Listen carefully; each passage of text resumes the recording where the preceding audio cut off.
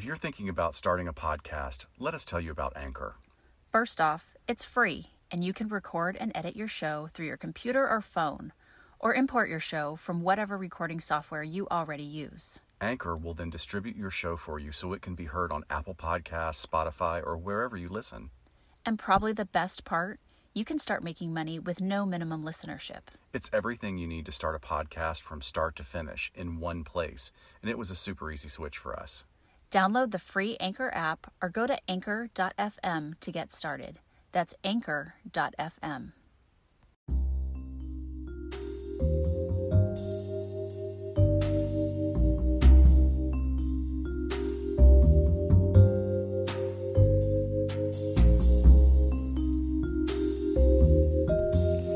Hey folks, welcome back to LA Not So Confidential. I'm Dr. Scott. Hi, I'm Dr. Shiloh. We're so glad to be back. We have a somewhat of a better mic set up this week. You guys are so patient. Did you tell them last week that I had that freaking beep thing going in the charger? I didn't say anything about it. I was just imagining listening back to the episode of people like looking around their cars, like thinking, what is going on in my car? God. You know what? If we had planned that as a prank, that would have been... It was our Halloween prank. That's it. It was our Halloween prank. It was on purpose. You know, they have that on Amazon. Actually, they sold out on Amazon. There's a thing called the Destroyer, and it's a tiny battery operated sound emitting thing that can be fit in. You can slide it under upholstery. You can hide it. Awful. But it puts out an intermittent beep. So that it's never consistent enough for you to be able to find it. Oh, my God. Drive people crazy. I would want to use that on somebody, and I'd be so worried about the karmic repercussions. But, yeah. It's sold out, It's right? sold out, yeah. Brilliant.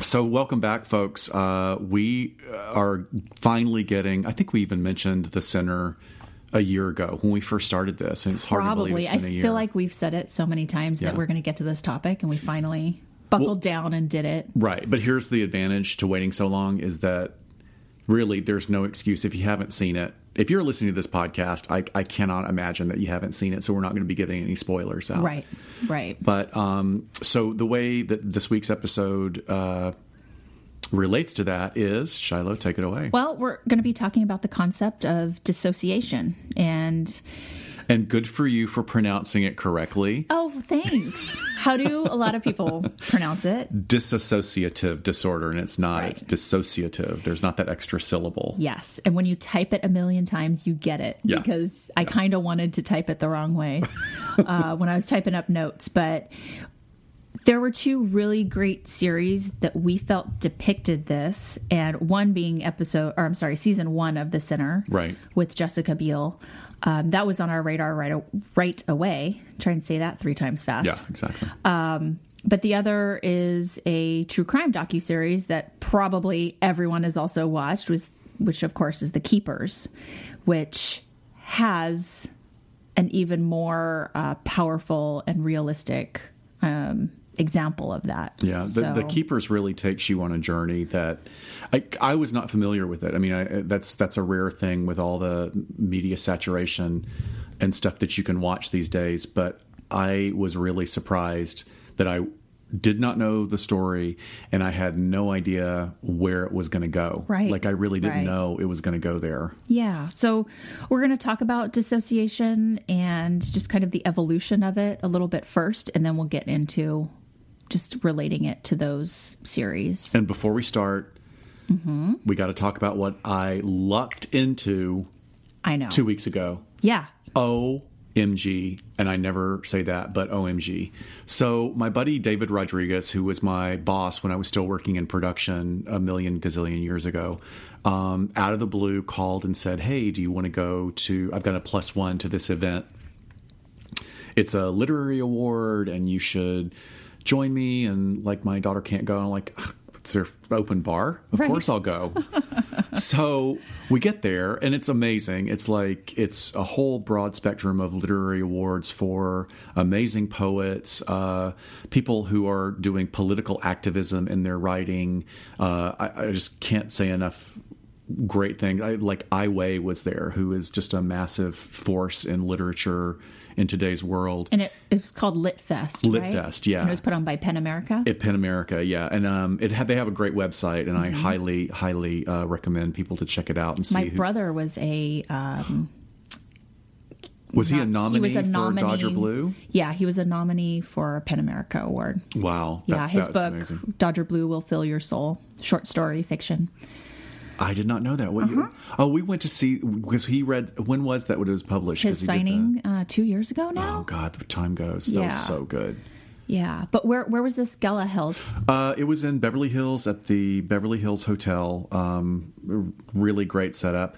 Good catered food, by the way. I'm very judgy about catered food because it's usually rubbery chicken. You showed a picture of the butter balls dish, and I'm like, it's fancy. If they got butter balls, it's fancy. I tell you, I'm doing keto.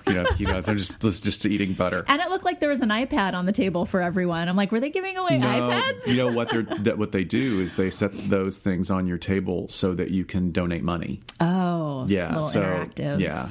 And I was so blown away by the end. I actually was like, I'm going to donate money to this organization because they're doing some really cool things.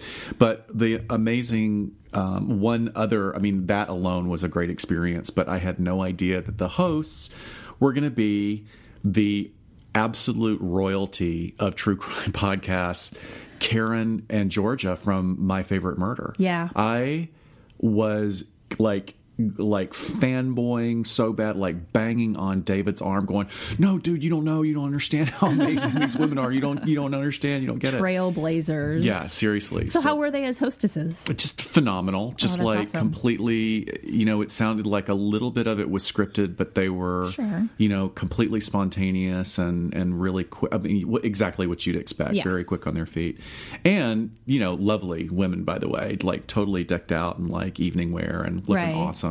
So I had to go, and like I have that moment, like as a casting director, I ran into, I interacted with celebrities. I mean, I didn't do the high end stuff, but like I interacted with celebrities, and I kind of don't.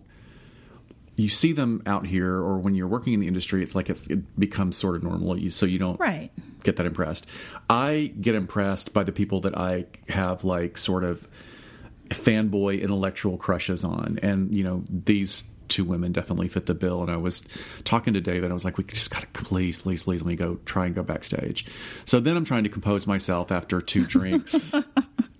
Well, maybe 3 drinks. Okay. And I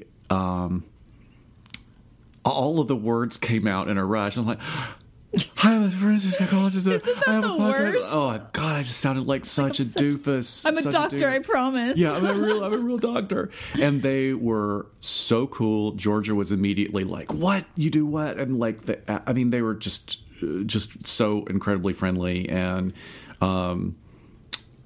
it was really, we sat and we talked for a bit, and then we were taking off, and they were kind of walking out at the same time, and then someone stopped them, and then I awkwardly stopped as if I was waiting for them, right? And then they were like, "Oh no, we're staying, we're talking to them," and then I felt, and I was just standing there like an idiot, going, "Oh well, yeah, have a good night. It was really nice to meet you," which is totally. It's so awkward. They were really wonderful, and I was an awkward dweeb, but like it's all done with great fanboy. That's awesome. Crushes. Yeah, it was. I knew they were going to cool. be hosting that. I saw that on a message board months or weeks ago, I guess. And then when you said, "Oh my God, guess where I'm going?" I knew exactly what it was, because I had looked it up, and I knew it was like hundreds of dollars a plate. Yeah, to get a seat to it.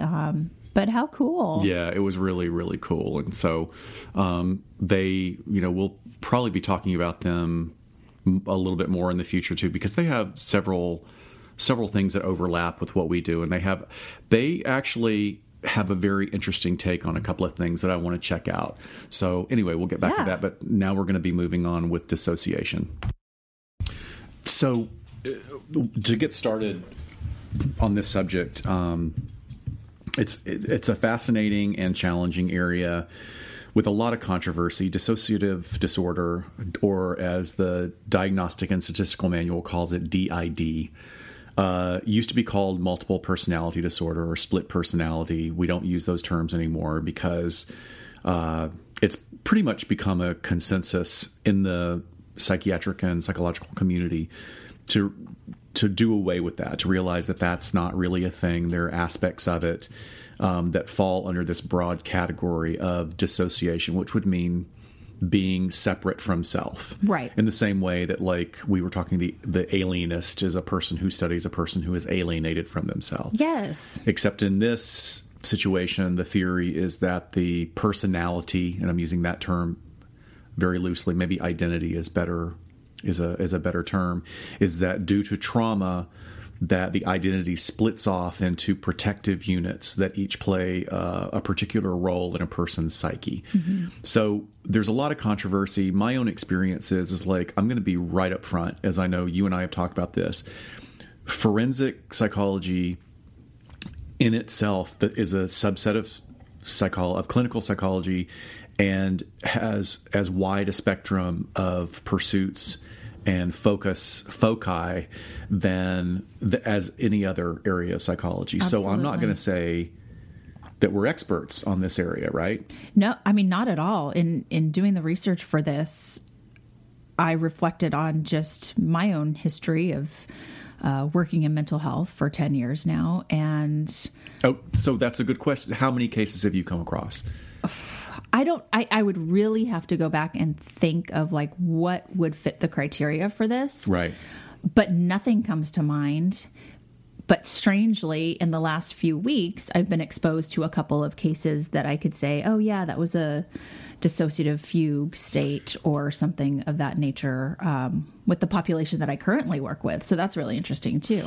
Yeah. Because we're talking about law enforcement personnel. So, and high level of stress, high level of trauma. 100%. Absolutely. High stress, multiple stressors going on at the same time. Okay. So when I was working in prison, we'll come back to this later, but when I was working in prison, there were several inmates in the mental health system who definitely appeared to me to be invested in presenting as having a diagnosis of multiple personality disorder for legal reasons, for the purpose of accessing benefits within the mental health system in prison, right? Or perceived benefits that they feel like they would not have gotten in general population. Right. But so, we call that term malingering. Yes. So when there is some sort of secondary gain to be obtained by pretending essentially to be mentally ill in our realm of work, we call it malingering. And God help you if you don't back yourself up in a report, right? Oh yeah. Oh my God. And documentation where I is so work, important. the government agency where I work it is such a dirty word, and yet it's real. People malinger, but you have to. Boy, you better have your ducks in a row for making that statement, because it can come back and bite you. Well, and there's now assessments you can do to test for malingering that I used when I was working with the parole population, right? Because they're all lying. But it's different than just lying. I mean, they're faking a mental illness or a diagnosis, and so you have to be able to document that, because otherwise they could be labeled as something, and who knows? Worst case scenario. Get off in court from a serious crime because of it, which we'll kind of touch on as well as we go along here today. The other part of it that I had spoken to you about earlier is that, I have two colleagues in the community. One is Christine Madrosian, who works over in the Pasadena area, and she's really an expert on working in DID, and she's somebody that I respect very highly. I've heard her speak on it. I've read things that she's written about it. I've actually consulted with her on a couple of cases a few years ago. She does trainings for professionals. Yeah, so she's somebody that really, she's got the receipts. She's done the background research. And what I really respect about her also is that she goes out of the way to look at all the other confounding factors and comorbidity. And when we say comorbidity, we're looking at examples where there's more than one diagnosis going on. There's more than one active thing in the person's constellation of behaviors and symptoms. So I really respect her. Now, on the other hand, I've got a colleague who just diagnoses everybody with DID. Oh. And yeah. a pretty rare diagnosis. You're just going to label everyone. Yeah, and that's frustrating for me because that's indicating to me that that's somebody who just chooses to look through a particular lens. Right. And, the old saying, a broken clock is right twice a day. Sure. You might get it right, you might not. Sure. But one of the things that I think is fascinating about the controversy surrounding this diagnosis is what we call, what is the term? Iatrogenic. Iatrogenic is a term that means, did this syndrome, this diagnosis, this set of symptoms, did it actually emerge as a result of someone's mistreatment, not medical treatment or psychological treatment. So essentially the therapist's fault. Yeah, did the therapist cause it, right? Yeah. So there seems to be a lot of controversy in this particular area, probably more so than in other areas of treatment for what we call Axis 2 stuff. Right. We were just asked about it the other day. Right. And we were like, nope, doesn't really exist. Here's what it really is. And so that was kind of strange because we already talked about doing this episode. Right. I mean, but it's also, we have to be careful. Like it just, what we're saying is it doesn't exist in the way that the general population thinks it exists. Right. Even going back to when we were talking about in our episode about bad therapists, when we talked about Bruce Willis and The Color of Night, was that it? And the sort of split personality of one of the clients, like, no, that doesn't happen. Right. So tell me about the criteria. What's the textbook learning about it? Generally, there's 5 core components to dissociation. So I'm just going to run through those and we'll talk a little bit about actual diagnosis and the different ways it could be diagnosed. But the first core component is going to be amnesia. So some sort of recurrent memory problem. A lot of people describe it as sort of losing time. And they're basically gaps in your memory, and it can range from minutes to years for some people. See, that's one of the cases that I was going to bring up later that really, on a level, if you want to dismiss it and think, well, this doesn't exist, this is just somebody who wanted to create it. They wanted to leave their old life and go away and start all over again. But then there are other cases of people that don't fit that at all. Like they really were in a fugue, or how many people have disappeared as a result of this. That's fascinating. That is. I mean, we have so many missing people in this country and this world. I mean, it'd be interesting to know if we could just know how many were attributed to something like this. Wouldn't that be interesting if somebody did a cross section, if they had a list of like all these missing people of a certain age, and if we had any actual history on what was going on in their life before they disappeared? Like if there was a history of trauma, if there was a history of recent stressors, if that was something that was a key factor. Yeah, I think that would still be difficult because then we could say, well, there are so many stressors, they're just trying to escape their life. And they disappeared. Damn you. Damn you and your intelligence. Devil's advocate. Dr. Shiloh. So we have amnesia. Another core component is depersonalization. So this is really like a sense of detachment or being disconnected from oneself. And I think I've had a number of clients sort of describe this in one way or another. Maybe it's more related to kind of an anxiety or panic disorder, where they just sort of have this conscious out-of-body experience almost. So derealization or depersonalization? No, so those are two separate components. Okay. This is depersonalization.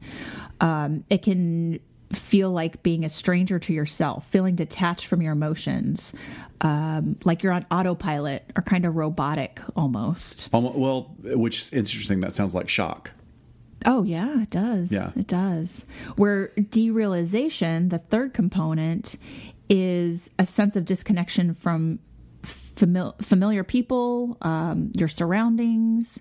For example, like your relatives or your house, things that should be familiar to you don't feel familiar to you. Okay, so that's interesting because immediately I want to go really far in that direction and think about Capgras syndrome, which is where it's a really rare delusional disorder where you're convinced that all of the people that are familiar in your life have been replaced.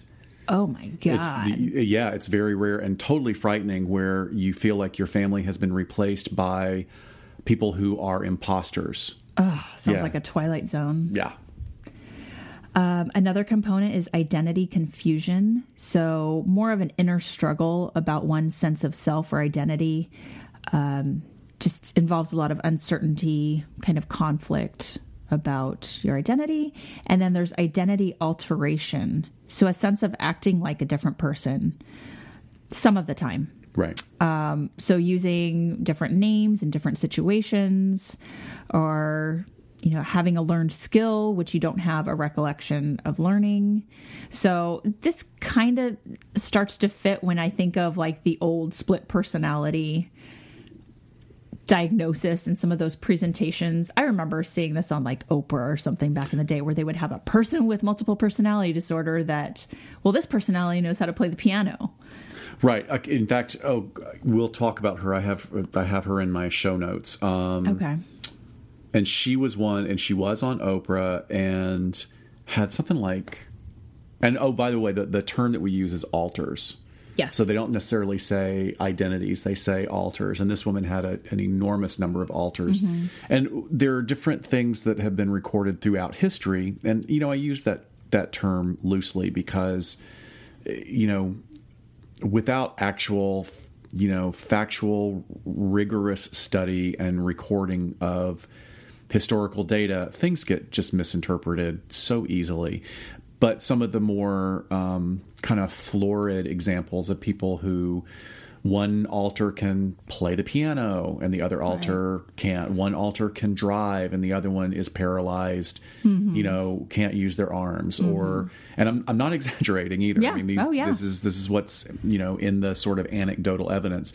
And the one that I had heard about and I've been searching and I can't find it, but if I can find it, we'll put it in the show notes, is a gentleman who was diagnosed with DID, and one of his alters had diabetes and the other one didn't, even to the extent that he would have severe symptoms of diabetes that could be verified by a medical professional. Now, I need to find that, but I just remember a few years ago reading it. But But part of the time he wouldn't have those symptoms? Right. So one day you're eating cake and you're fine. The other day you're eating cake and your foot falls off. Well... It could happen, I guess. It could. I don't know what to think about that. But so in this sort of umbrella dissociative diagnoses, there's a couple different ones, as there always is in the DSM. So we do have DID, which is dissociative identity disorder. And basically that's described in the DSM as a disruption of identity characterized by two or more distinct personality states, which may be described in some cultures as an experience of possession. Right. Linking back to... Yeah. Going back to our exorcist episode. I have kind of some bells and whistles going off and relating to just, how much people are feigning this or what's really going on. But I know we talked about DID as a possible diagnosis for the classic case that inspired The Exorcist. So bringing it back. But really the disruption of sense of self, sense of agency, accompanied by related alterations and affect, which we've talked about before on here, how you sort of present. How your emotions are read by others or how they present. Your behavior, consciousness, memory, perception, cognition, and other sensory motory functioning. The DSM also says that these signs and symptoms may be observed by others or just reported by the individual. So, one of the things that I found fascinating, if you look, the DSM does a great umbrella and they, laser focus in on some. They don't, obviously, they're not set up to necessarily give examples, but I always love going to Great Britain and also Australia. There's a lot of psych research that's really, really rigorous that's being done in Australia and the UK.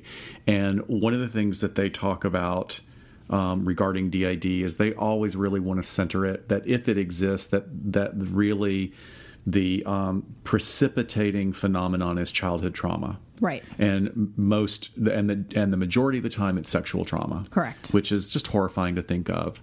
And then plays later into how the story of Sybil was told, which we'll get into later. But the theory behind it is that the child has this fragile psyche that dissociates in order to cope with the stressors and the pain, which really are way out of the purview, the ability of a child of that developmental period to be able to deal with. Right, because we all have defense mechanisms absolutely. that we use to protect ourselves and our brain so we don't go crazy. I eat. Well, that's not... and exercise. That's not really a coping defense skill. mechanism, but I'm talking about something more psychological. But a child doesn't necessarily have those skills yet in the development of where they are, where their brain is. It's literally a mental escape of what is physically going on around them. A checking out to the nth degree. So aside from DID, there's also dissociative amnesia, including dissociative fugue. This is the most common dissociative disorder. Several types of amnesia, and there's many different causes. But we're talking about amnesia not caused by head injuries or some sort of accident that you can sort of link this to. It's part of their mental health condition. So it could stem from PTSD or another acute distress disorder or several other types of anxiety disorders. So this does not have a link to a physical injury. Right. Which is another example of why it gets so tough for mental health professionals who are being, really responsible with their diagnostic process. It's just hard to swallow regarding the causality and how it pertains to repressed memories. And, especially in the last 20 years after the satanic panic of the 80s, that's 30 years, we're a lot more careful about making broad statements about how that's going to express in certain people, because not everybody's going to react that way. Yeah, I think that's what really draws me to this work, is that sort of investigative piece where you really have to tease a lot of other things out. Yeah. You have these symptoms and this presentation in front of you, and could it be from a head injury? Could it be from drug use? There's all these sort of things that you have to try and get information on to inform your decision of making a diagnosis. And I kind of start with those peripheral things. And once I can rule them out, it's like, okay, let's look at the psychological piece. So just to build on that, when I sent you a link, I sent you a link earlier today in preparation for this. Yeah. And in the tagline, I wrote "The Stupid, It Burns." And it was somebody on YouTube it was two people on YouTube. You went on a YouTube rabbit hole. And this one really... one of them is is supposedly a medical professional and was giving some examples that really, I just thought, we have to be really careful. I'll toss out things about people in the public, but I try and be careful about it.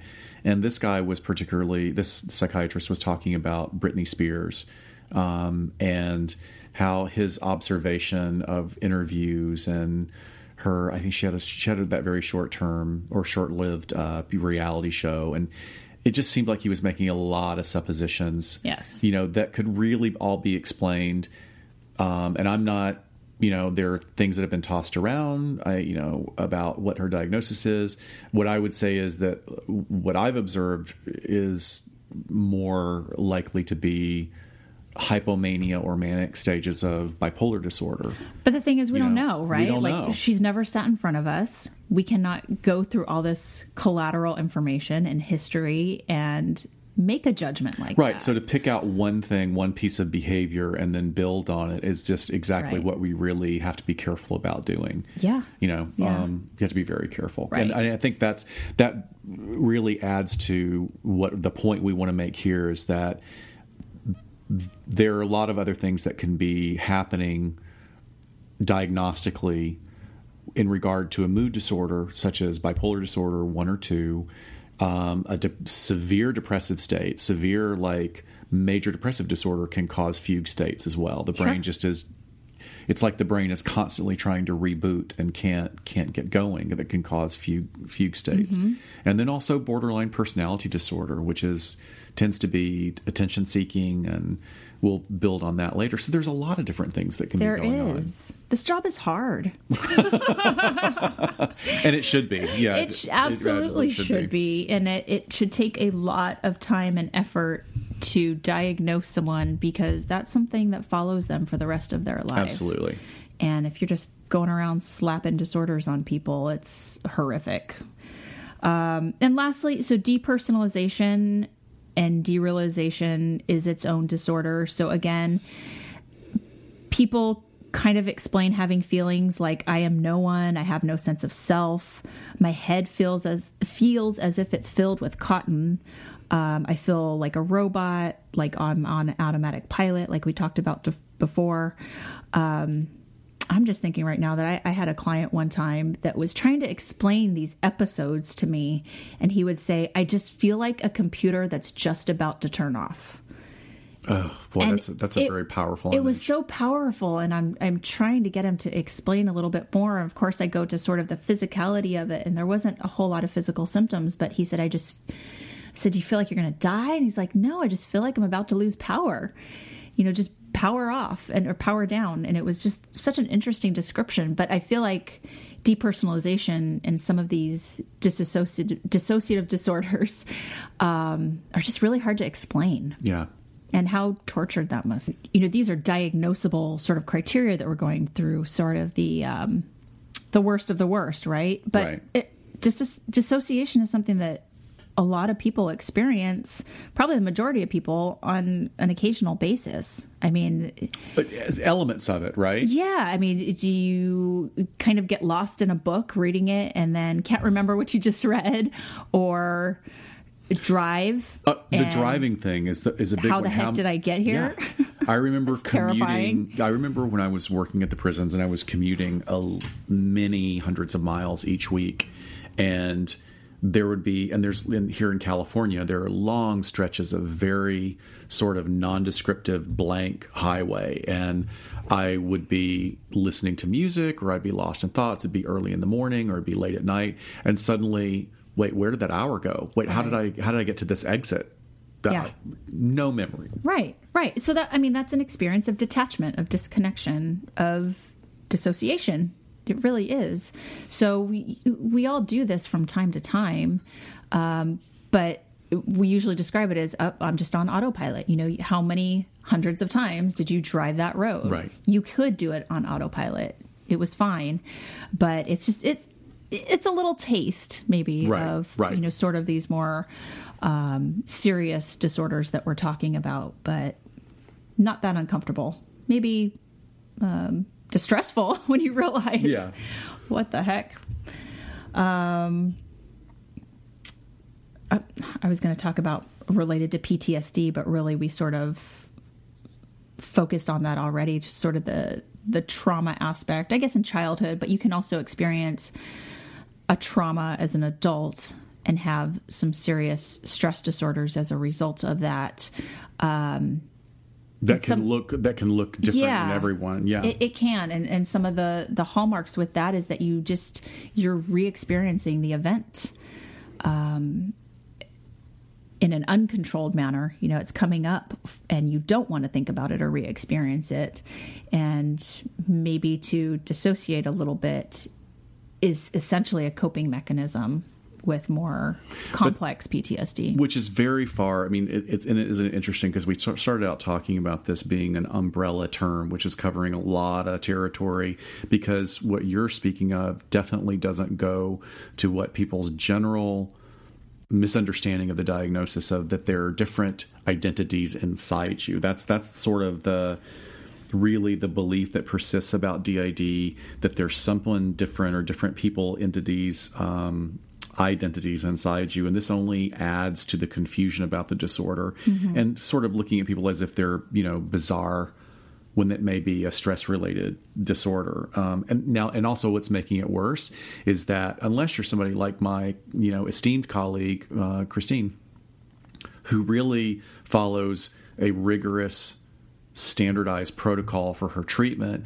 as opposed to a lot of people out there that just try anything that they want to try, which then can make the situation worse, which we're going to give a very solid example of in a bit. Good for her. Yeah, with the trauma, the piece of that sort of hits home with me being in law enforcement and having several critical and traumatic incidents, as well as now working with officers in that aspect. A lot of my work is debriefing incidents with officers, but it's just the varied reaction that people respond to trauma. And it's so interesting because, we always say there is no right or wrong way to react to it, but it is so varied. That an officer can go through a shooting and everything is hyper-focused. You remember absolute details of everything. Or there can be an officer that can't even remember that they fired their weapon. Like, no, I don't think I fired. Oh, there's rounds missing. And it happens so fast. And when your life's at stake, there are pieces of your memory that can completely be gone. I mean, I remember from one of my shootings doing the walkthrough afterwards with the investigators that are doing the shooting and asking, oh, did you ever go and seek cover, here behind this vehicle? No, I don't think so. I don't think I did. And then they go, well, you were with your partner who got shot and the blood trail leads here. I'm like, oh, I don't even remember that piece of our journey that night. How long into your law enforcement career were you when that happened? That shooting was 4 years into my career. My first shooting was my last night of training. I was a brand new rookie. Oh, damn. So, I had two, and one was about 6 months after I started, and the second one was about 4 years after. Jeez. But yeah, great example. I had no idea. No idea that it happened. Nope. But there was the literal blood trail from, his injury. Well, okay. So did physical evidence. So after you're challenged by that reality, did anything come back? Nope. Wow. No, I just sort of trusted in the physical evidence that, we were together. The blood trail showed that we had gone there for a period of time before we then sort of got out of the scene where we were at, found better cover, I guess, and got him out to get him medical treatment, of course. But no, I sort of trusted in it. The memory didn't necessarily come back. So firsthand, I realized, you can be in a situation like that. And it's really tough when an investigator is going, really? Like, you don't remember that? And no, I don't. And so as psychologists working with law enforcement officers, we try to very much educate these investigators of, no, the officer's not lying about not remembering shooting. Your memory can fail you at these times, and definitely that it would also be the lamest lie ever, right? Because there's physical evidence. Your rounds are missing. Right. That's so fascinating. So it's so interesting how people react to trauma, even just sort of temporarily, and it's not indicative of a bigger problem.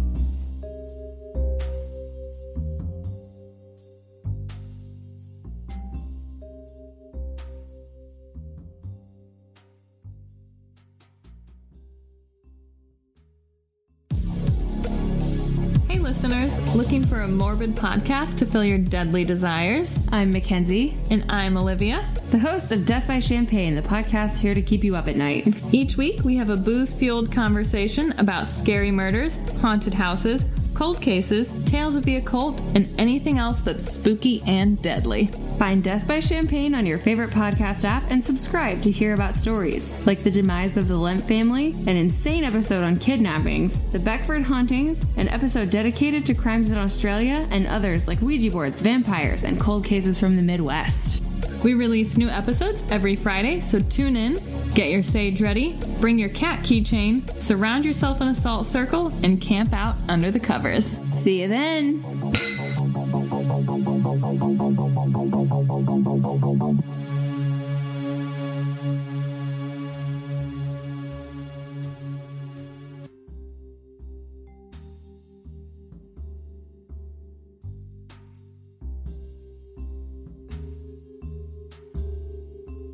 Yeah.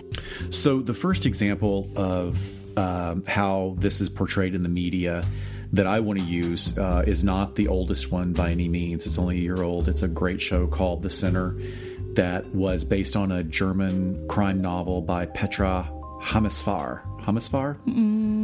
Okay. That's I'll as take good it. as I do with my Teutonic background. So it was only 8 episodes on the USA Network back in 2017. I think I marathoned probably the first 6 because I caught it late, and I mean, I could not put it down when I saw it. Jessica Biel plays a young woman that we see from the age of probably 16 to about 23. She's a great actress. One of the things I really like about her is that her sort of detached coolness was perfect for this role. Not that she's cool, but the detachment was really great. Right. So because she's so gorgeous to look at. yeah, she's really beautiful. And there is a way in which you kind of put that aside and you're really just connected with her lack of emotionality in all of this. I mean, even in before sort of the incident that sparks all of this, she's just sort of this melancholy young wife, you know, mother to a little toddler. Which is they you know, okay, so her name is Cora. Cora? Cora, Cora. yeah. Okay, so Cora is in her early 20s. She's married to, you know, a blue collar worker, a guy that his family owns. God, it's been so long, and I remember what HVAC, business. like yeah, heating HVAC. and That was it. air conditioning. So they have a toddler, and you know what seems like to be a happy relationship. Right. You know, it's just like you see this slice of life at the beginning of the show, and everything is building up in the first episode to them going to a local lake beach. Right. So they go to the beach. Her husband is watching their toddler. She goes for a swim. And that's the first clue you get that something is off with Cora. Right. In that she swims way outside the parameters of the swimming area. She goes to a very deep part of the lake, and she swims really deep down. You can tell this is a very, very deep lake. And not only does she swim down, but she holds her breath and holds her breath to the point where her husband notices that she's gone and starts to panic a little bit. He starts to panic a little bit. He's not seeing her anywhere in the water. And then she surfaces, and the look on her face is just this intense blankness. Right. That's a great way to put it.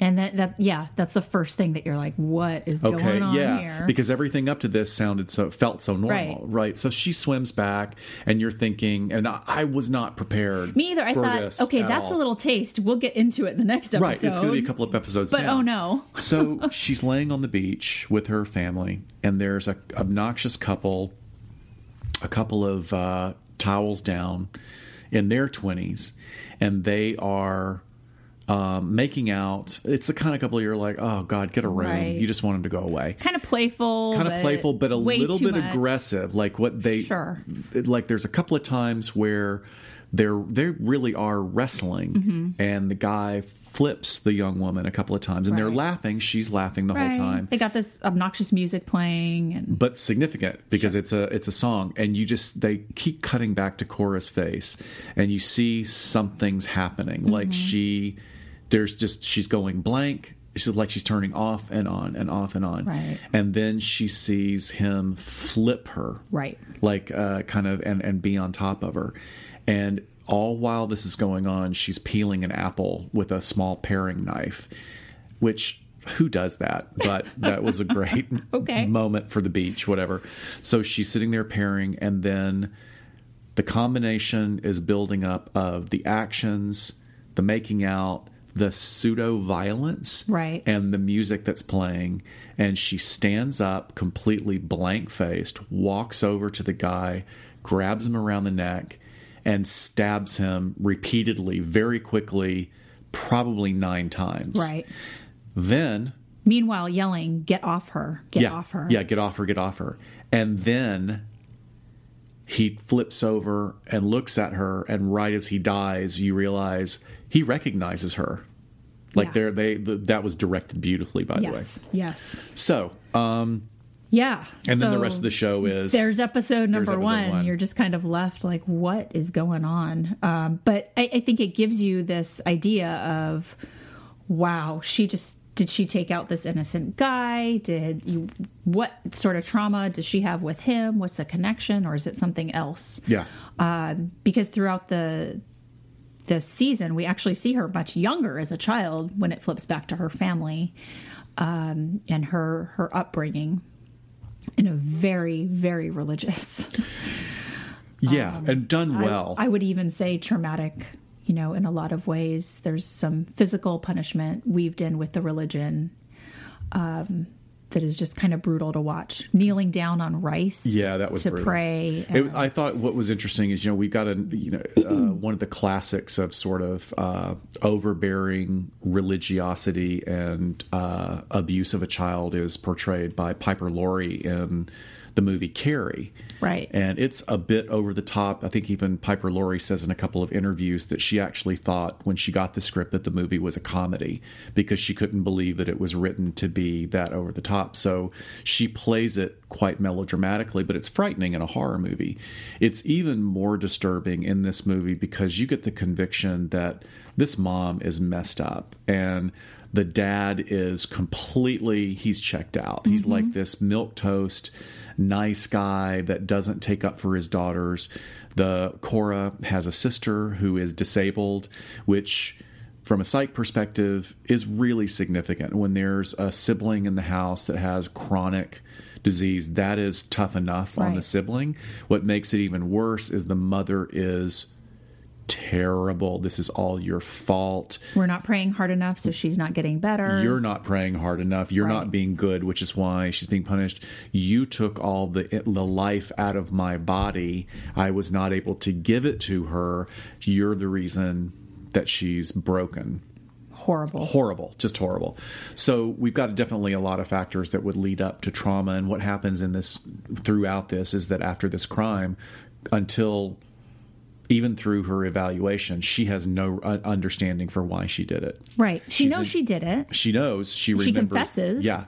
But she has no idea what the reasoning is. And, of course, there's a really interesting cop character played by Bill Pullman. He's so great. He knows that something's up. Yeah. He believes that she's not lying, that she doesn't remember this. But, then the story unfolds with a couple of interesting things because you were talking about they do a full-on... They do what they said was a competency eval because essentially she pleads guilty right away and says, and competency means, I did it. And just to make sure everybody understands, is competency is a process where you have to make sure that the accused understands what they are being charged with and understands the process of the court. Are they competent to stand trial? Do they have an understanding of the process? Yeah, so I think it's important to clarify because a lot of people, think, is this to test their sanity? Is this to test if they're sane now or at the time of the crime? That's really not the issue. To see if someone is fit to stand trial, to see if they're fit to stand trial, can they understand who the players are in the courtroom? Can they be of help to their legal defense? Do they just understand what's going on in the most basic way? So it really doesn't have much to do with were they crazy at the time that they did this. So they're kind of they're taking literary license and kind of lumping them together a little bit. But they even show the sort of multiple evaluations that she goes through with some of the not social workers, whatever mental health professionals they used. And then the detective goes in and tries to talk to them about that, which there's some confidentiality stuff. Yeah, I'm like, exactly. Nope, doesn't work like that.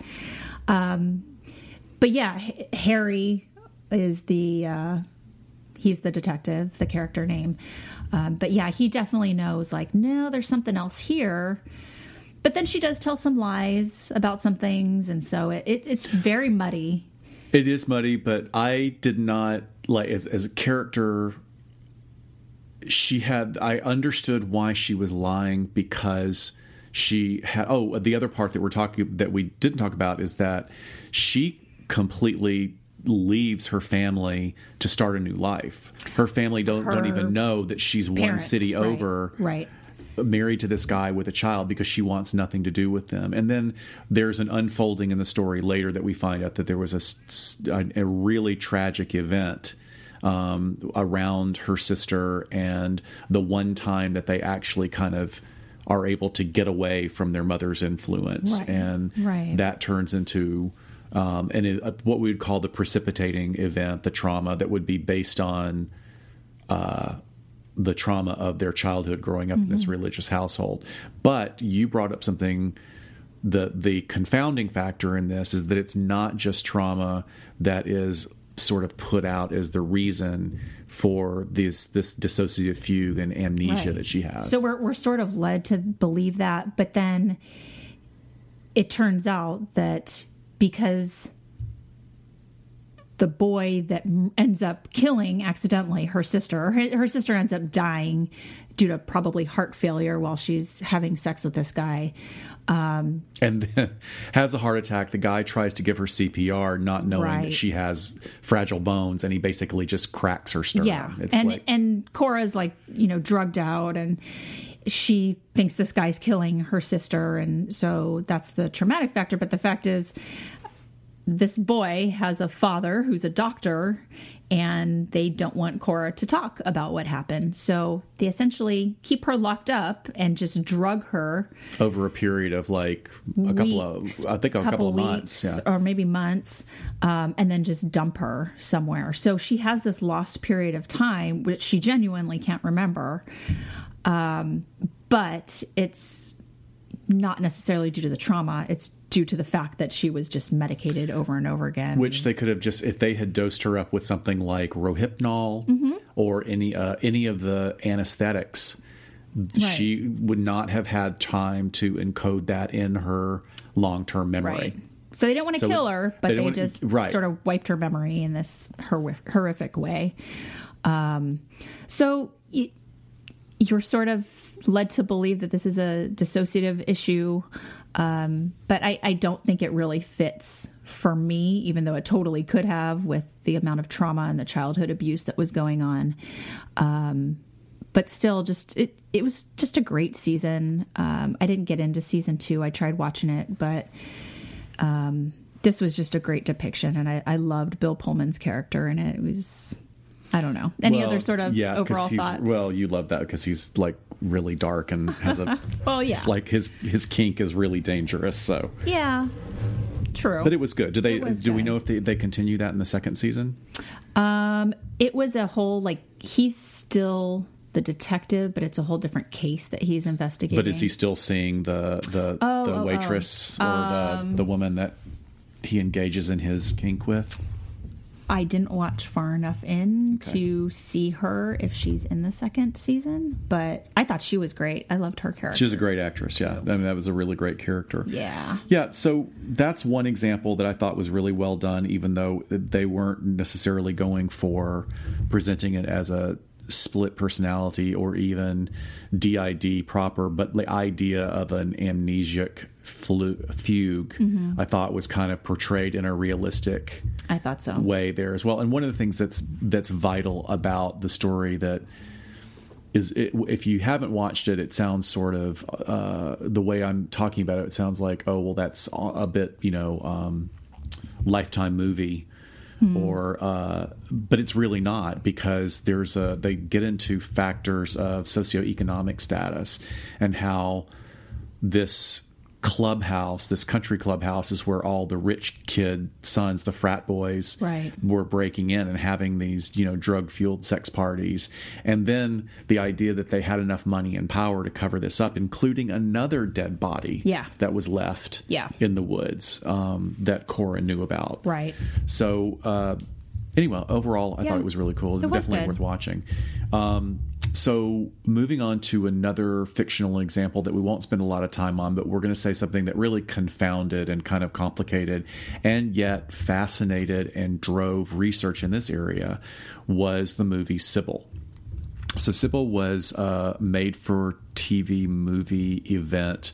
I think it was broadcast over 2 nights. It was based on a novel that was written by a therapist regarding one of her clients who had a number of alters or different identities.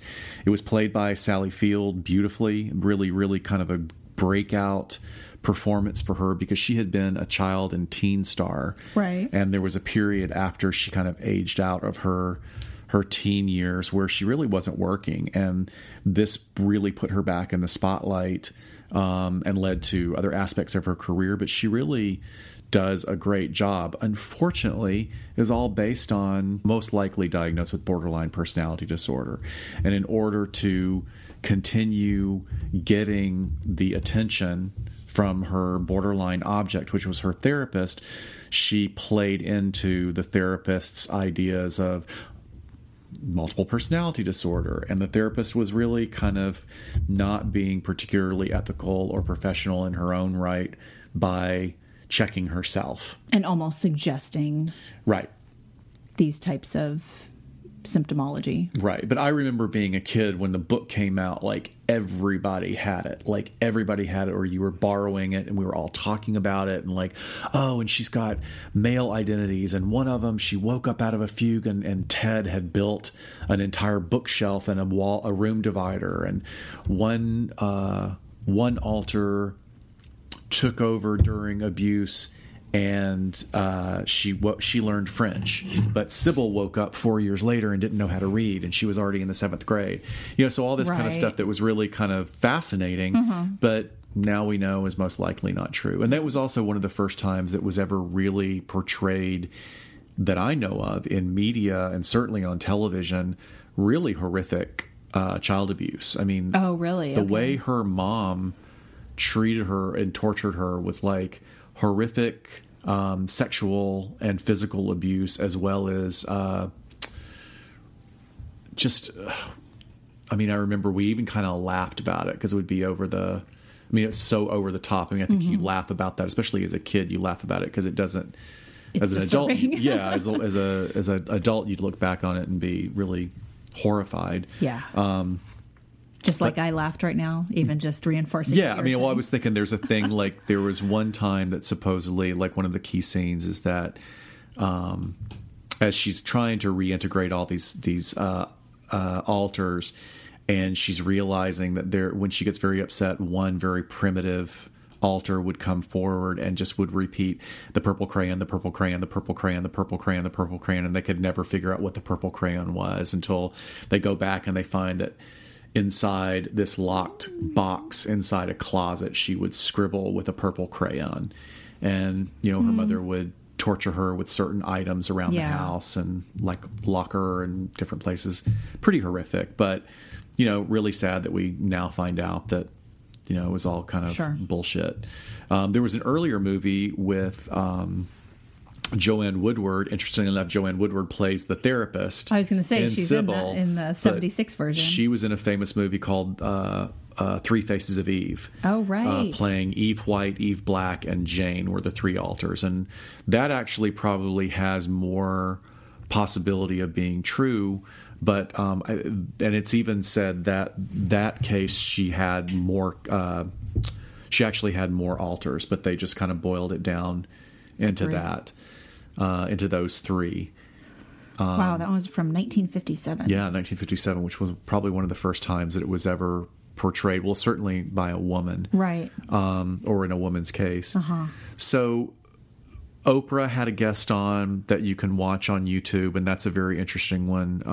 And she seems very genuine, and interesting how she talks about her process of through years and years of intense therapy, reintegrating her alters.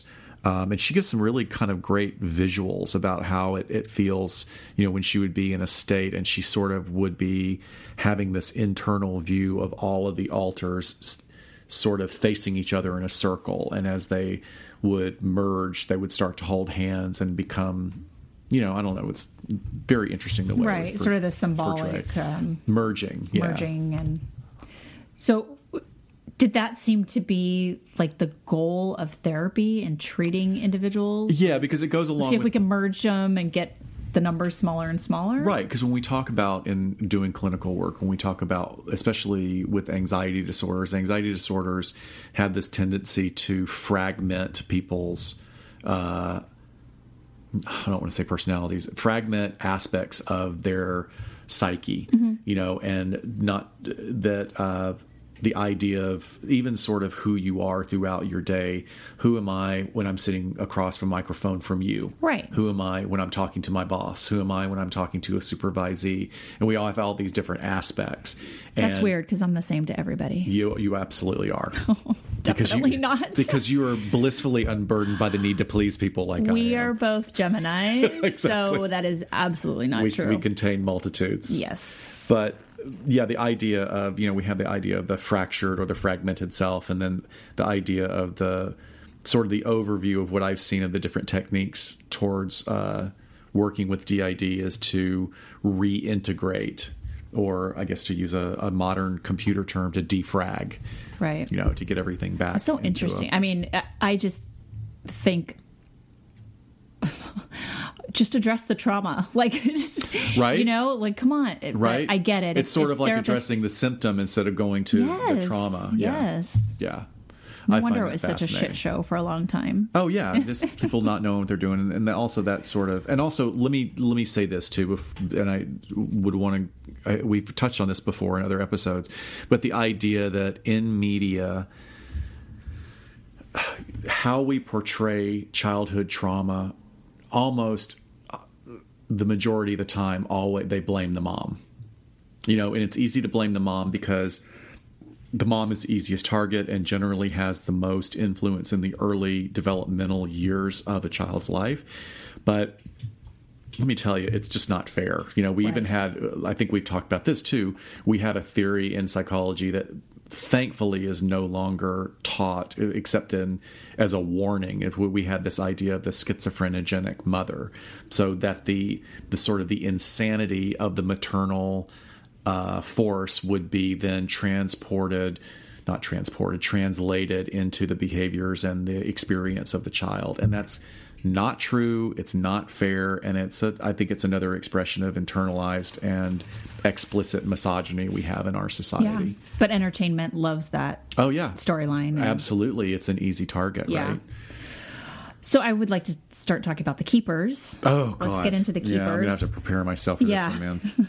We won't get too much in depth because they're just going back and watching it, the horrific abuse from these people in power is just disgusting. And I want to talk a little bit about power bases as well as we go through this. But can I just say one thing? Yeah. Okay, I had no idea what it was about. Like, I had seen Spotlight, which is about church abuse in Boston, I believe. Mm-hmm. Or was it? Yeah, it was Boston. Mm-hmm. Okay, so everybody was saying you got to watch The Keepers. You got to watch The Keepers. I had I knew it was going to be bad, but I did not know that it was going to take two right turns into absolute horror, and that it's true. Right.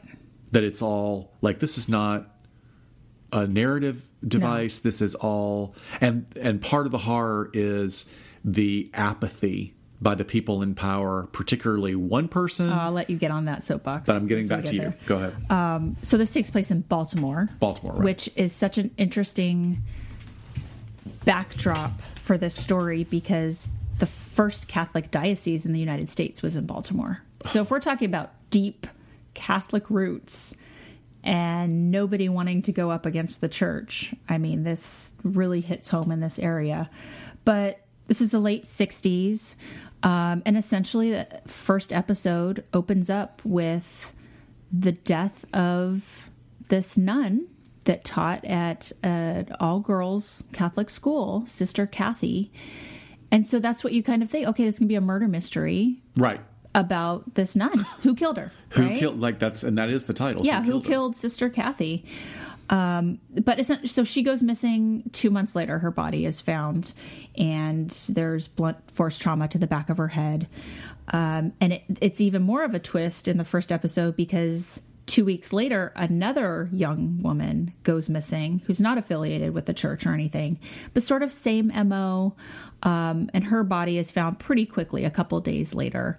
But there's this idea of who's in our town, who's in our city, where these young women have been out. And it's a nun. Right. One of them's a nun. A nun. Who kills a nun? Right. Exactly. So we get introduced pretty quickly to these 2 women who are former students of Sister Cathy, and they've been investigating this just, from their little desks in their houses in the evening when they're done at the end of the day, as well as an investigative journalist that had written about the case. But they want to get to the bottom of who killed Sister Cathy because she was everything to them. She was just such a bright spot in their education, and she was young herself, so they really connected with her. And beautiful. Just somebody, sort of this, and every description of her is just glowing how much of an advocate she was for the young women and how much of a mentor she was to all of them. And progressive and hip, and just they really connected with her. And so it does sort of start out as this murder mystery. And then at the end of season 1, we get introduced sort of to this character known as Jane Doe, who says, they just have her voice sort of at the end of the episode saying that Sister Cathy was killed because she was going to talk about what was going on in the school. And they used her death to keep me quiet. And then you're like, what? I know, that was the first right turn. You're like, wait. What? So in episode 2, we get introduced to Jean. So Jean is Jane Doe, and where we start to see this overlap of trauma, horrific, long-standing abuse, as well as dissociation.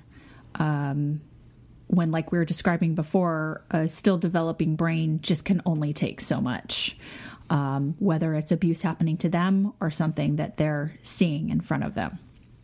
So again, there's a lot of backdrop in this episode of just kind of what life was like in the 50s and 60s and the big Catholic families and, just being so important and everyone going to church and everyone being dressed up and, big Catholic families, 9 kids and the deep roots of the Catholic Church in Baltimore. So, which means the power of the church and the power that the individuals of high standing in the church had, including the schools, the parochial schools. Correct. So that's a good lead in to talk about this concept of power base. And I think this really got drilled down for me when you and I started working with sex offenders, because of a lot of sex crimes being all about power and control. But essentially a power base is whatever makes someone have more power and control over the other person because of a variety of a bunch of different factors. So it could be their size. If this person is bigger than me, automatically, there's this idea that they have more control or power over me. It could be that you're a male and I'm a female. So sort of strength, size, perceived standing, perceived power. Right. It could be a weapon. So if someone has a weapon, they automatically have more power in the situation. The element of surprise can also be a power base in and of itself. So if you want to compare two situations, if we're talking about sex crimes, you think of like, okay, date rape, right? So date rape, usually someone you know, usually someone you trust. You're with that person willingly, going out on a date with them. There's not a whole lot of those power bases that I just talked about present. But if you're walking down the street and a guy jumps out from behind the bushes with a gun in his hand, you got the element of surprise, you got a weapon involved, the fact that you weren't even thinking about coming into contact with something or with someone, automatically you're off kilter. You're more likely to be victimized. Right. But there's also the idea of authority being a power base as well. And that can have to do with the role that person has over the other person. It could be the the patriarch of the family. It could be a boss. It could be someone in authority, like a police officer, a priest. A spiritual leader that then also has additional weapons, which is 2,000 years worth of patriarchy. Right. Yeah. It's a little bit powerful. But just the fact that their role is one of authority and one of trust. And how are you going to battle against that? Or how are you going to come out to people and say that that person did something bad to me? Well, and also in this case, so you've also set up the idea that someone would have the wherewithal to do that.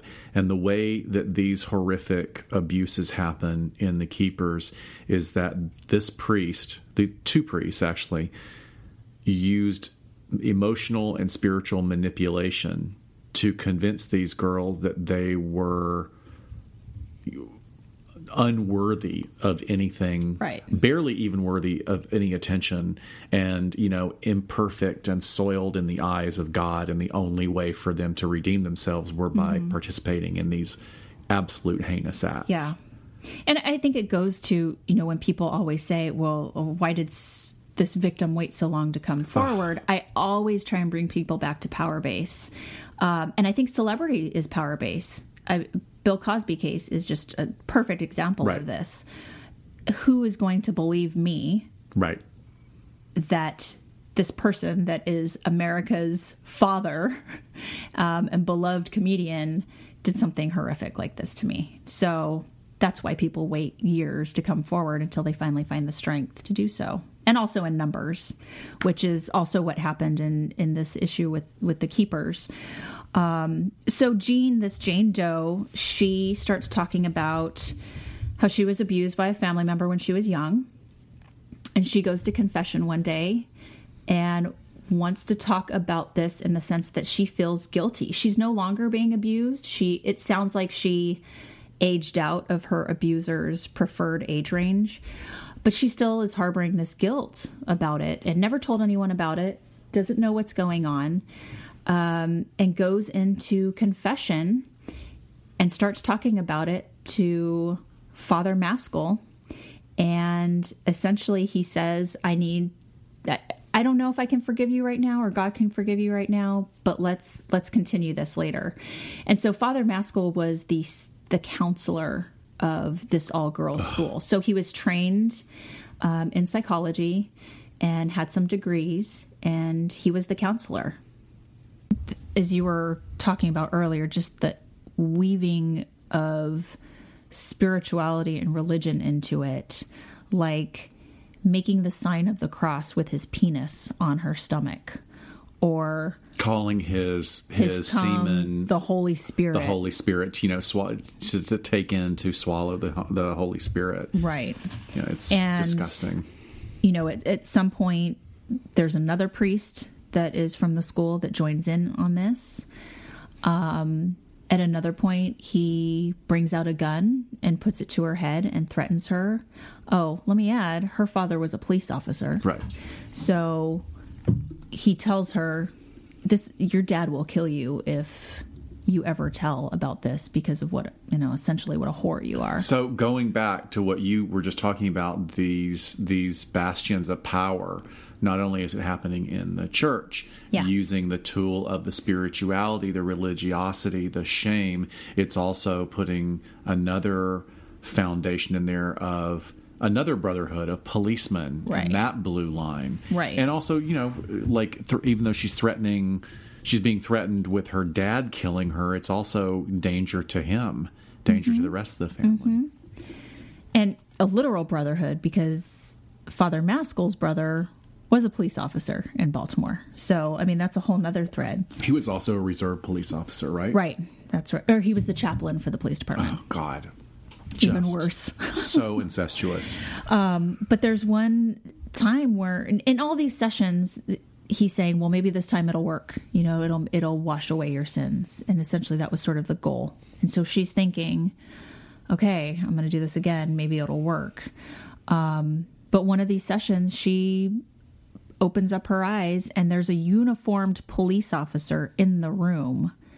and Father Maskell is having her do things to this police officer. So, I mean, God, talk about, cultish. It feels so much like a sex abuse cult also, bringing these other people in and the torture. Well, and the it kind ritual. of is. Yeah. Yeah. But, there's this first sort of flavor that I got of dissociation when she says she walks out of his office and she said, I would hear the click of the door and it's like I forgot everything happened. So there's this early, okay, I'm going to pull myself together, forget everything that happened and go on about my day at school. Once again, going back to shock. Right. Shock and then compartmentalization, all these sort of one by one, these little factors that would add to dissociation. Yeah. And she would say, he wouldn't give me a towel to clean up with, nothing. It was get yourself together and get back to class. So, whether it was conscious or subconscious of this sort of dissociating, I got to go back to class. I don't know, but it felt like kind of the start of something for her and the way her brain was coping with all of this. They have a wonderful psychiatrist who is in, I believe, episode 6. I took down, of course I didn't bring it, but he goes into the neurochemical processes involved in trauma and really just spells it out like, no, we have science behind this, that there is trauma creates a neurocascade of these chemicals that create blockages and would absolutely support this trauma. What freaks me out as this story develops, or one of the things that freaks me out, is how many young women were being abused. It wasn't just these two. It was dozens. It was dozens of women. And even we find later a young man at another school before the guy had been transferred. But that the women that were not being abused were clueless, had no idea what was going on. The ones that were so traumatized and horrified that they knew what was happening when one would be called over the loudspeaker. And even some of the nuns knew. I have chills right now thinking about like this silent connection where one of them knowing says, that you have no power. Right. I have to go to this. I hear my name being called over the intercom and a dozen other girls in my class are looking at me with sad eyes because they know what's about to happen. And talk of even teachers saying, I know he's weird, but you have to go down there. Maybe not knowing the extent of what's going on, but I know. I have a hard time with that. So at some point, she can't hold it together, and she ends up going back into a classroom, and Sister Kathy starts asking her, and so smartly, asks, how's your experience here at the school? And she just says, I don't really like it. I'm thinking about transferring. And Sister Kathy starts asking her questions that she doesn't want to answer, but she says, why don't you just nod for me? Is Father so-and-so doing things to you that you don't like? And she can muster together to shake her head in the affirmative. And so this is kind of when, guess what? Sister Kathy goes missing. Is a little too progressive, unfortunately, for that time. Right. So she confronts. Right. Yeah. So she says, I thought so, and, kind of comforts her. And Sister Kathy ends up actually, she and her roommate, I believe, leave and go start teaching at a public school. I mean, this is all very close timing together. Is contemplating, is kind of in this pseudo relationship with this priest. Like an emotional relationship. Right. Yeah. And he says, I want to marry you. I don't want to, let's not take our final vows sort of thing. So this is all going on. And then she goes missing. And so Jean, this initial victim that we're talking about, gets taken by Father Maskell to the woods, and he shows her Sister Kathy's body, rotting body, before it's found. Maggots on her face, and she's talking about trying to clear them away from her face and clean her up, and she's just so traumatized. And they also bring that up later in the story about how when she's cross-examined by the church, and we don't really have time to go into all the horrifics of what this poor woman went through, who is also an amazingly resilient, amazing woman that she can even, I mean, she's been through other traumas in her life as well, the death of her husband from, protracted illness. But the idea, one of the things was they tried to say that due to the weather at that time that she's lying, there would not have been maggots. Right.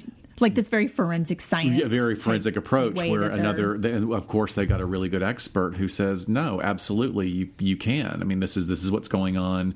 The body's basically fermenting and generating its own heat. Of course you can have maggots during this time. Right. So to get back to the DID, this was sort of certainly not necessarily the emergence of an altar, but certainly a perfect example of someone shutting down in order to just survive horrific trauma. Right. With this threat of, this is what happens when people talk. So, I mean, what is she going to do? Right. With what we're talking about, the power base, with being faced with, they literally killed, this nun, and I'm next if I say anything about this. Wow. Right. So, I mean, I think it was in the hundreds of women that eventually came forward after a number of years, and the DA would not file the case. What was her name? You blocked it out. May is the last name. Stacey May? Is that what I said? That was the one that I just like I have a rage aneurysm about. Yeah, that's the one. I think it's Stacey May. I'll look it up. I'm almost completely speechless about how she presents on camera. She is so clearly not being truthful about this. If you've watched that, I'd love to hear your comments about what you think. What episode is that she's up on? Is that 4? It's episode 4. Yeah, I would just love the lay opinion, because I immediately had such a negative response to her presentation. Oh, yeah. And sort of in front of you misrepresenting information. And then the investigator that, all these years later when these women are coming forward, he says anything we ever took to her that had to do with the church automatically would reject it. We couldn't file anything. I can only speculate that she is, on their payroll or whatever it is. But it's awful. So they decide to go the route of a civil lawsuit.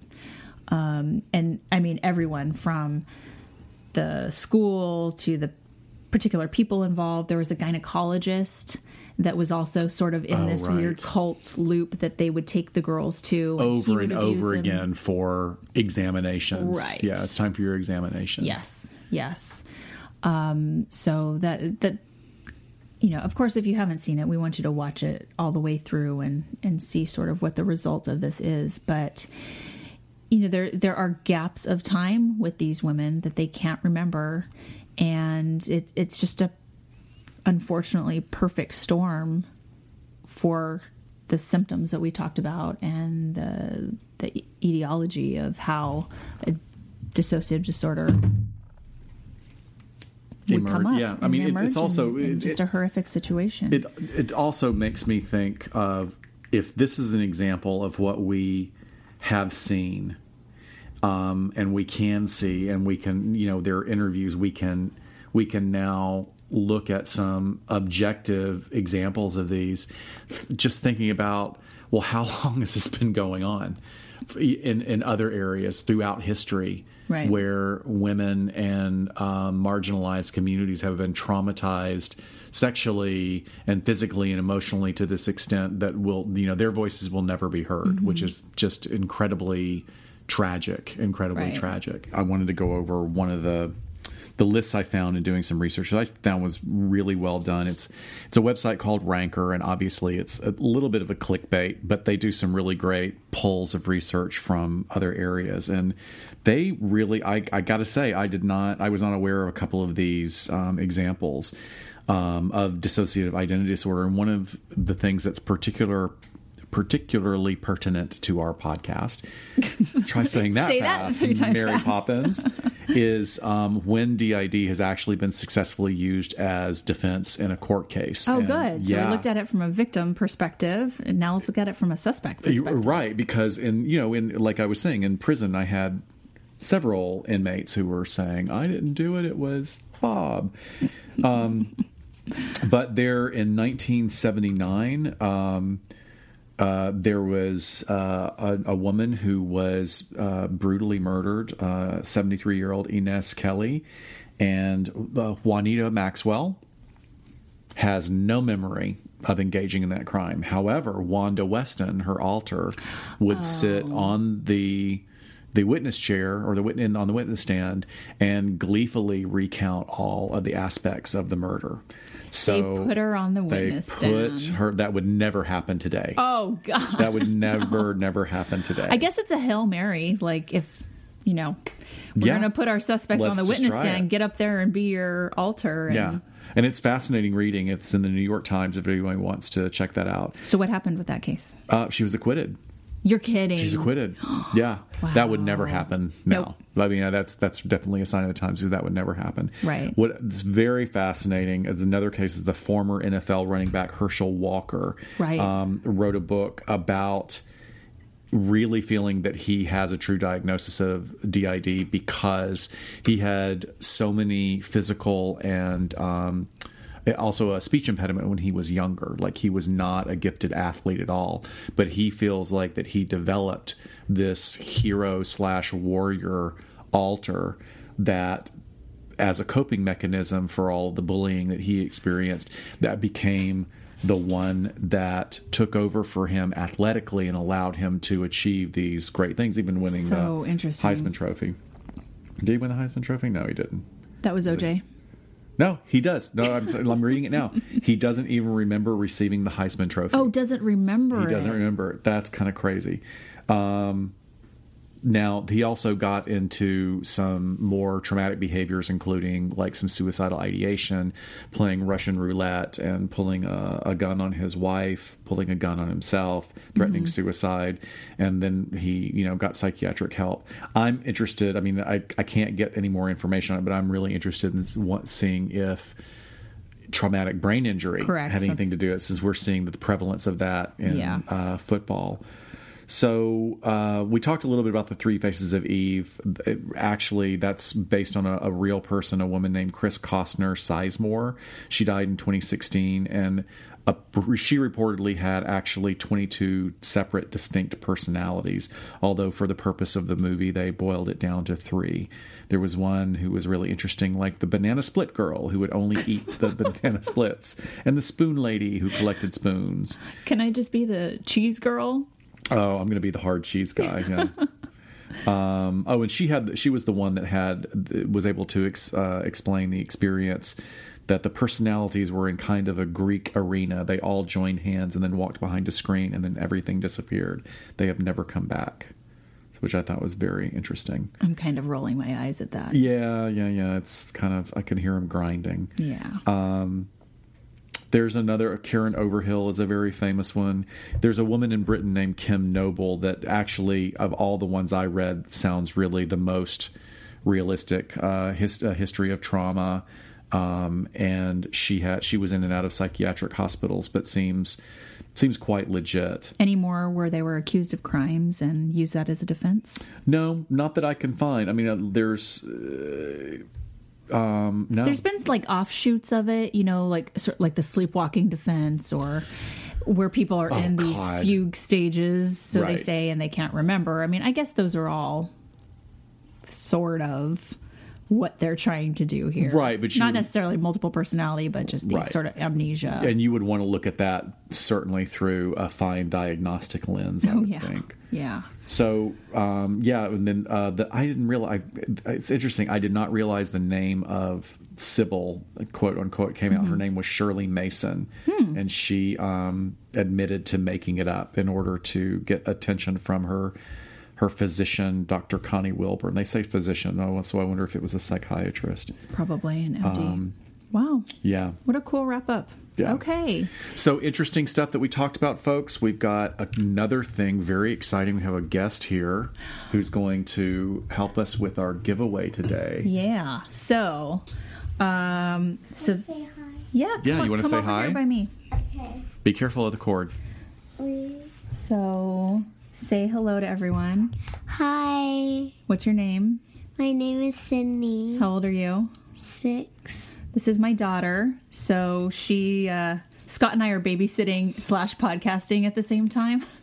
So we brought Sydney in today. She's been so patient with us. I'm a little disappointed that she hasn't learned how to mix me a Manhattan yet. Well, come on. She's I watch videos with it. Yes, you do. No, I don't think you do. I don't think you... No, like dance videos that they take out the hat and they look at it. Oh, that part. Okay. Oh, and by the way, folks, she's only been in here for like 1 minute, so she was not listening to any of this. We promise she was not exposed to any of this. Bad parent. So, okay. So our giveaway, this is like the mug scandal, right? Yeah. So hang on. Not yet. So a friend of mine that I actually worked at the police department with, Peggy, she was a dispatcher, started this company where she makes customized goods. She's done some hats and t-shirts for me and mugs. And I was scrolling through her Instagram recently and she had a mug and it said, "This is my Hallmark Channel Christmas movie watching mug." And I thought, I think she could probably custom do one for us. So I immediately messaged her and said, "Can you do one that says this is my Netflix true crime docuseries watching mug?" And she was like, "Done. Absolutely." So... But then, so I said, I want to order a couple, and we want to give one away to one of our listeners. And she said that would be great. So we get them. We love them. Scott and I are using ours. And then another podcast, Murder Dictionary, posts our giveaway information. And one of their thousands of followers, because they have a gazillion, says, "Hey, this mug is awesome, but it says Netflix, not Netflix." Absolutely no one had brought this up. And not me. I didn't notice it. Oh, no. So the mugs got fixed, as we announced the other day on our Instagram stories, and that's what we're doing the drawing for today. So we have people that have left us reviews on iTunes in here. If you have recommended us on Facebook, because a couple people made official recommendations, we included those folks, as well as people who did a Twitter shout out asking that, they want to see us at the True Crime Podcast Festival. So we are going to pick a winner right now, Sydney. And you'll even get a sticker in it. Yeah, we'll send you a new sticker too. So let's see. Our winner here is, let's open it up. Will you tell me who it is and I can read it? Okay. So from our Facebook recommendation, Vince Ogletree. Vince Ogletree for the win. Vince, yay! Okay. Yay, Vince, you're getting a mug. Yes, you're getting a mug. Personalized by Peggy on Instagram. If you guys want to get your own, yeah, go ahead. And then you can follow us on Instagram at LA Not So Podcast. On Twitter, we're at LA Not So Pod. You can find us on Facebook. And if you'd like to email us, lanotsoconfidential@gmail.com. And anything else to end with? I think we should help Sydney take us out. Do you know how to do that, Sydney? Can you help us at the end? Because we're going to... You and Uncle Scott? Okay. So you're going to say the... Okay. Okay. Come over here. We'll see you next time on LA Not So Confidential. Yay! See you next time, Bye, folks. guys. Or hear you next time. Bye-bye. Bye.